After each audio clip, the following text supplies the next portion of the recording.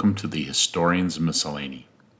I am your host, Jason Seidel, also known as Sid the Historian.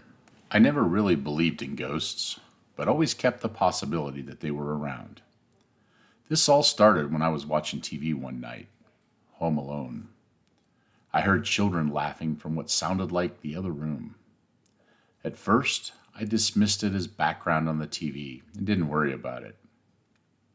I know that when I heard it, my dog Ralph also seemed to hear it. Ralph liked kids, so he wasn't too on edge. It kept up, so I thought maybe it was in my backyard or somewhere else, maybe somewhere close. Then I heard him running up and down my stairs to the basement. The kids were in my house. They kept laughing and carrying on. I immediately went to check it out. But as I got to the stairs, the noise disappeared and there was nobody there. I went into the basement and looked everywhere, but didn't find anyone or anything. As the months went on, I would have many occasions where I would hear the kids laughing, playing, and running up and down my stairs. They were never there. I didn't worry too much about it, as they seemed like they were just having fun and not there to hurt anyone. After this happening a few times, I finally started to believe in ghosts.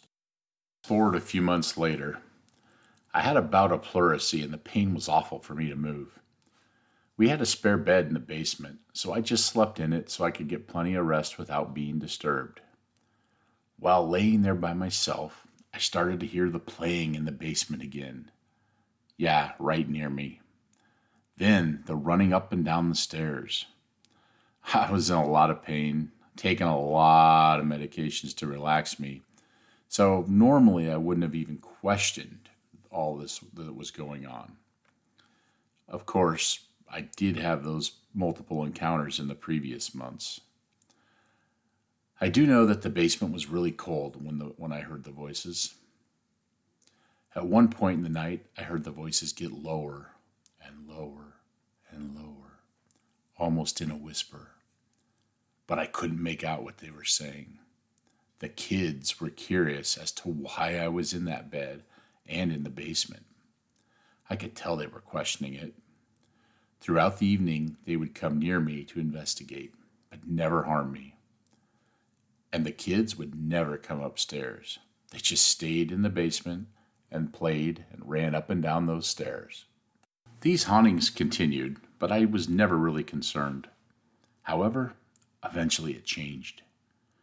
One night I heard the kids running up and down my stairs. Then suddenly they stopped, almost like they were frozen. And then my dog Ralph started barking. The temperature would drop quite a bit. I could feel a weird presence, an evil presence. It wasn't like the kids. This was a man, and he was here to only do harm. Frankly, I was afraid of him. I would avoid these instances the best that I could.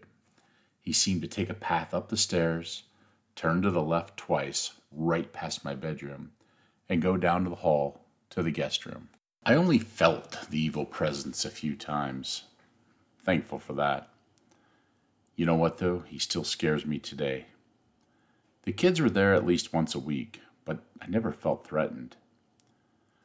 One night, though, while laying in bed with just my dog and me, I was awakened by Ralph barking a terrifying bark. It was his warning call.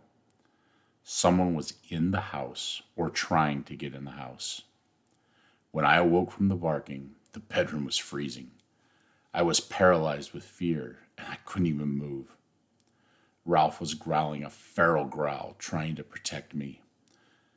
The shadow came into the room, walked over my bed, and it felt like he pressed down on my chest. Ralph went completely berserk, and then bam! The evil spirit was gone, and the room temperature was back to normal. It took years to talk about the kids. It even took longer to talk about that evil spirit. For years, I just told myself that I just heard the things and my imagination was running wild, or that there was some simple explanation, but one I couldn't figure out. In retrospect, the actions of my dog are what changed my mind and believed what I was experiencing. experiencing. It changed my views on whether or not ghosts truly existed. They do exist, by the way. I've researched as much as I can without intruding on the current homeowners or past homeowners. Nothing's been reported in the papers, blogs, or haunting seekers. And by the way, there are a lot of them in St. Charles. So I'm kind of shocked. Have any of you ever experienced anything like this? Were you curious? Did you dismiss it? Do you believe it now? Let me know. You can reach out to me at Sid the Historian on Twitter, or you can let us know on our Facebook page, The Historian's Miscellany, or on Instagram at the same title. We look forward to your feedback and look forward to our future episodes. And as always, folks, stay curious.